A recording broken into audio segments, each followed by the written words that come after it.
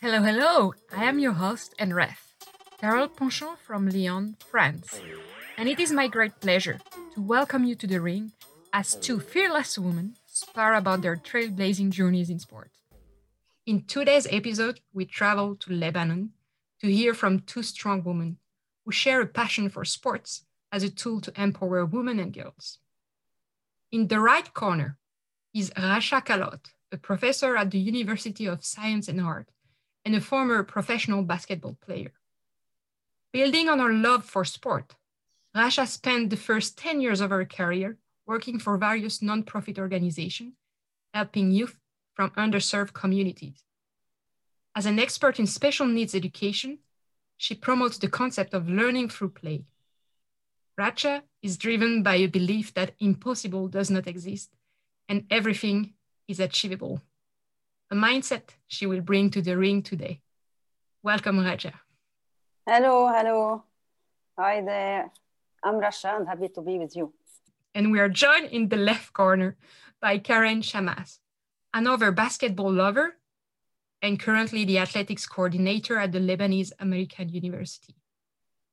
As a former professional basketball player and judoka, she is one of a kind in her country. Karen's sportive achievements include representing Lebanon in judo at the 2012 Olympic Games in London and being a member of the Lebanese national basketball team, with whom she won the West Asian Championships in 2019. No doubt she will show up to the ring as fearless and determined. Hi, everyone. Hey, Carol. Hey, Rasha. I'm Karen, and I'm so excited to be here. Ladies, I am so impassioned. I cannot wait to learn about your pioneering work and how you're standing on the shoulder of other Titan IX titans. The ring is yours, so off we go for round one. Hi, Karen.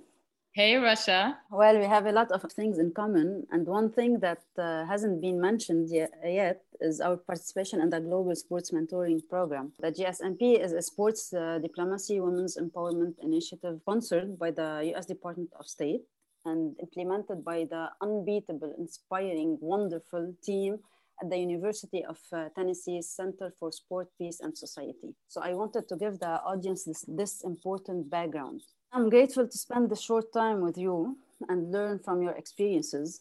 But before jumping straight into the deep end, I want people to understand a bit about you, the special you. So I'm going to start with two fun questions. All right. For example, if you were an animal, what would you be? I would be a bird just so I can fly around freely and poop on people. Why do you like pooping on people? Because why not? If someone is annoying me. Yeah, he deserves it or she deserves it. Of course. So the second quick question, are you an early bird or a night owl? Of course, a night owl. I just like staying up at night. Okay, so you prefer the night shifts. All right, yeah. Thanks for sharing, Karen, and getting us warmed up. Now let's get into the match with more substantive questions. Sis, you've got to tell me, how is it you were attached to both by the mat and the swish? What's the link between judo and basketball? To be honest, the main link is my mom and my 1 year elder brother. I was thrown on the mats at the age of 4. Honestly, I was more into gymnastics. I started when I was 3, more like because it was a girly sport and I was also good at it. So growing up, I was questioned and bullied a lot. Why are you playing a men's sport? It's dangerous. It will ruin your body. It's a masculine sport. Go do ballet or just focus on gymnastics. To be honest, it used to get me a lot, especially when I used to find myself the only girl in practices sometimes. Fortunately, I had a strong support system that wouldn't let me quit as much as I tried. I was super attracted by the fighting and the pain. The fighting and competing internationally was my main booster and motivation. Regarding basketball, I started maybe I was 10, 11. We were enrolled in a summer camp, me and my brother. However, I didn't really work on developing much since my main focus was judo. I used to like it, yeah, but it was just for fun. By the time I graduated, I started working and I had to stop judo, so I signed with the first division basketball team. Russia, I can admit that the explosiveness, the flexibility, agility, and the speed that I developed in judo really helped me a lot in basketball.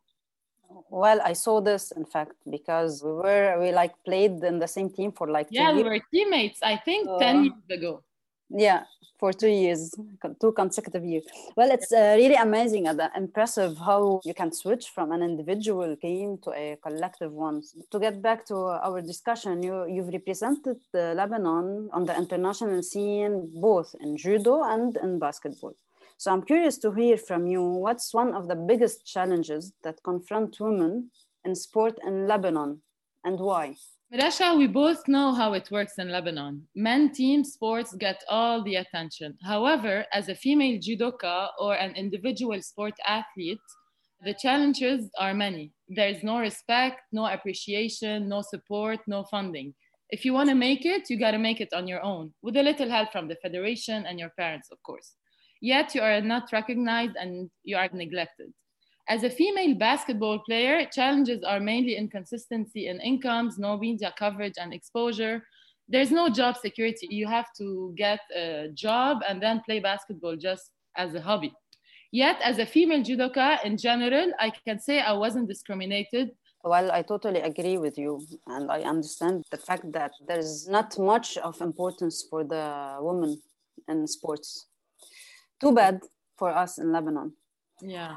Last but not least, we both know our country has been in crisis and has suffered a lot lately. What are you doing now to empower women and girls through sports in light of the challenges we are all facing, especially that you're not in Lebanon now? Okay, so honestly, I was working on an event to empower underprivileged girls through a day full of sports activities in the north of Lebanon. But due to the current situation, the project is on hold until further notice. Currently, I'm working with a Saudi club and will be probably the first Saudi official club to form judo women and basketball teams. So we're just waiting for the Ministry of Sports to give us the green signal to start. On another note, I'm also working on organizing a women basketball league here, hopefully by the second half of 2021. I think it's a good way to empower Saudi girls to express and showcase their passion for basketball. Impressive. Okay, Karen, I've got one final question. What was your most emotional GSMP moment and what was it like? Definitely the day we had to leave, the last day in DC. It was very emotional. I had to say bye to the UT staff, to the girls, and especially my gang. And that's the end of round 1. We are now moving to round 2. Okay, Rasha, I cannot wait for you to showcase your work in this boxing ring. But first, let's warm up our audience with 2 questions designed to catch you off guard and uncover your personality. Hit me. If you could travel, where would you go? I would choose South Africa, maybe, because it's where I can have it all, from beaches, sightseeing, parks, extreme sports, friendly people, perfect weather, and good value for money, of course. I've been there. It's beautiful. If you had a warning label, what would yours say? Well, in fact, I have 2. The first one is one day or day one. It's our decision. And the second one, whatever you are not changing, you are choosing. Oh, Rasha. It says a lot about you.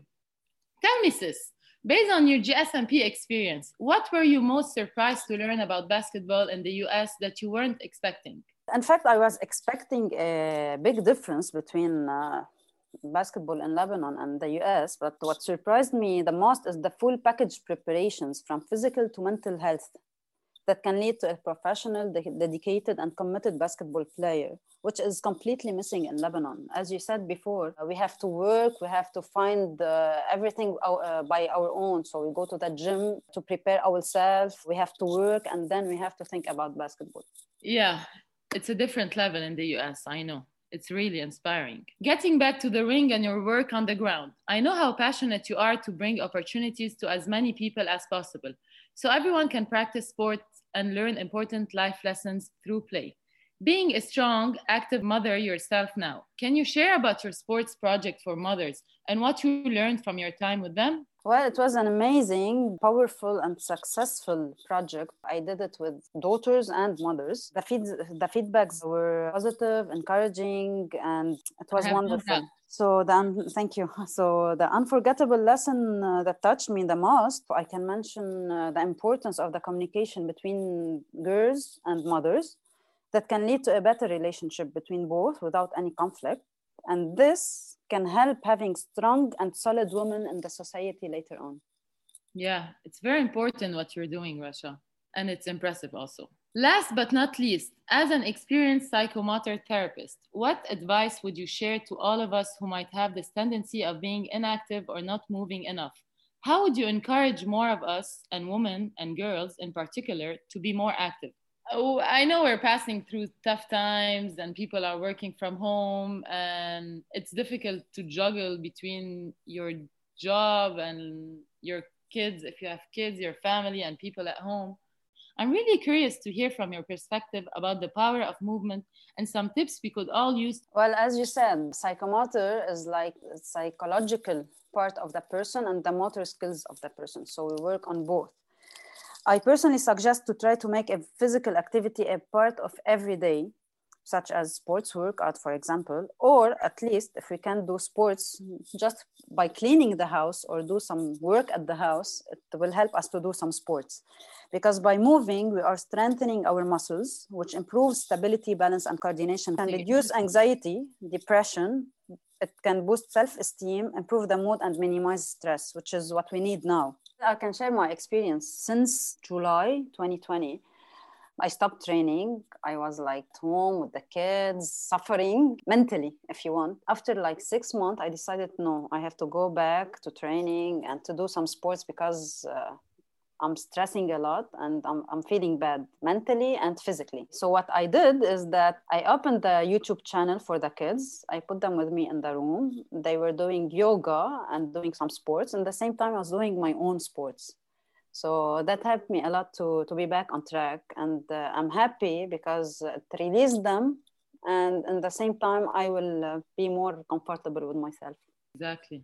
Thank you for the advice. I hope people listening to this podcast will take your advice and start working out every day. I'm pretty sure you have a 30-minute break during your day. Go down, like go for a walk, stay active, get it done in the morning. I'm pretty sure your day will feel much better. Okay, Rasha, I've got one final question. How are you a better person as a result of your GSMP participation and international cooperation? Participation in such event, I have become a more confident, powerful, sociable, and optimistic person. And it helped me a lot later on in my work, and my family, in the society, and in every project I'm doing. I agree. I think we all feel the same after this GSMP experience. Right, Carol? I know you're listening to me. That's end of round 2. We are now moving to round 3 with ladies discussing about empowerment. Okay, we're running out of time, but let's just have a lightning round before our buzzer sounds. What's your definition of empowerment, Rasha? Oh, it's a huge definition, but I will resume in few words. In my opinion, empowerment starts by being a leader, not a boss. It's being positive, appreciative, lead by example, to support others through thick and thin. What about you, Karen? What's yours?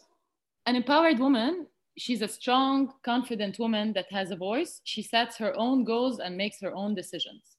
It's you, simply you. Thank you. You too. I haven't talked to you in years. It was wonderful to share this episode with you, Rasha. Thank you for stepping into the ring and helping us learn more about your work to advance gender equity in sport.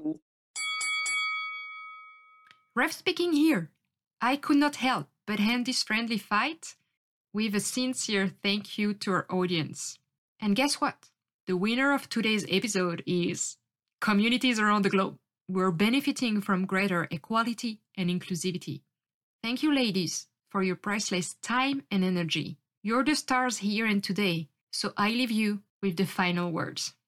And thanks to our audience for turning in to this week's episode. We hope you learned something new about women's sports in Lebanon and that you leave feeling inspired to make a difference in your own community. Social change is a team sport, and we're counting on you to join us as we celebrate the global impact of Title IX. Here are some easy ways to get in on the action. Click the link button, subscribe to our channel, and share this podcast with your family, friends, and colleagues. Don't forget that. Leave your questions and comments on social media. And remember, you can listen to more episodes of the Strong Woman, Better World podcast series on your favorite podcasting platform.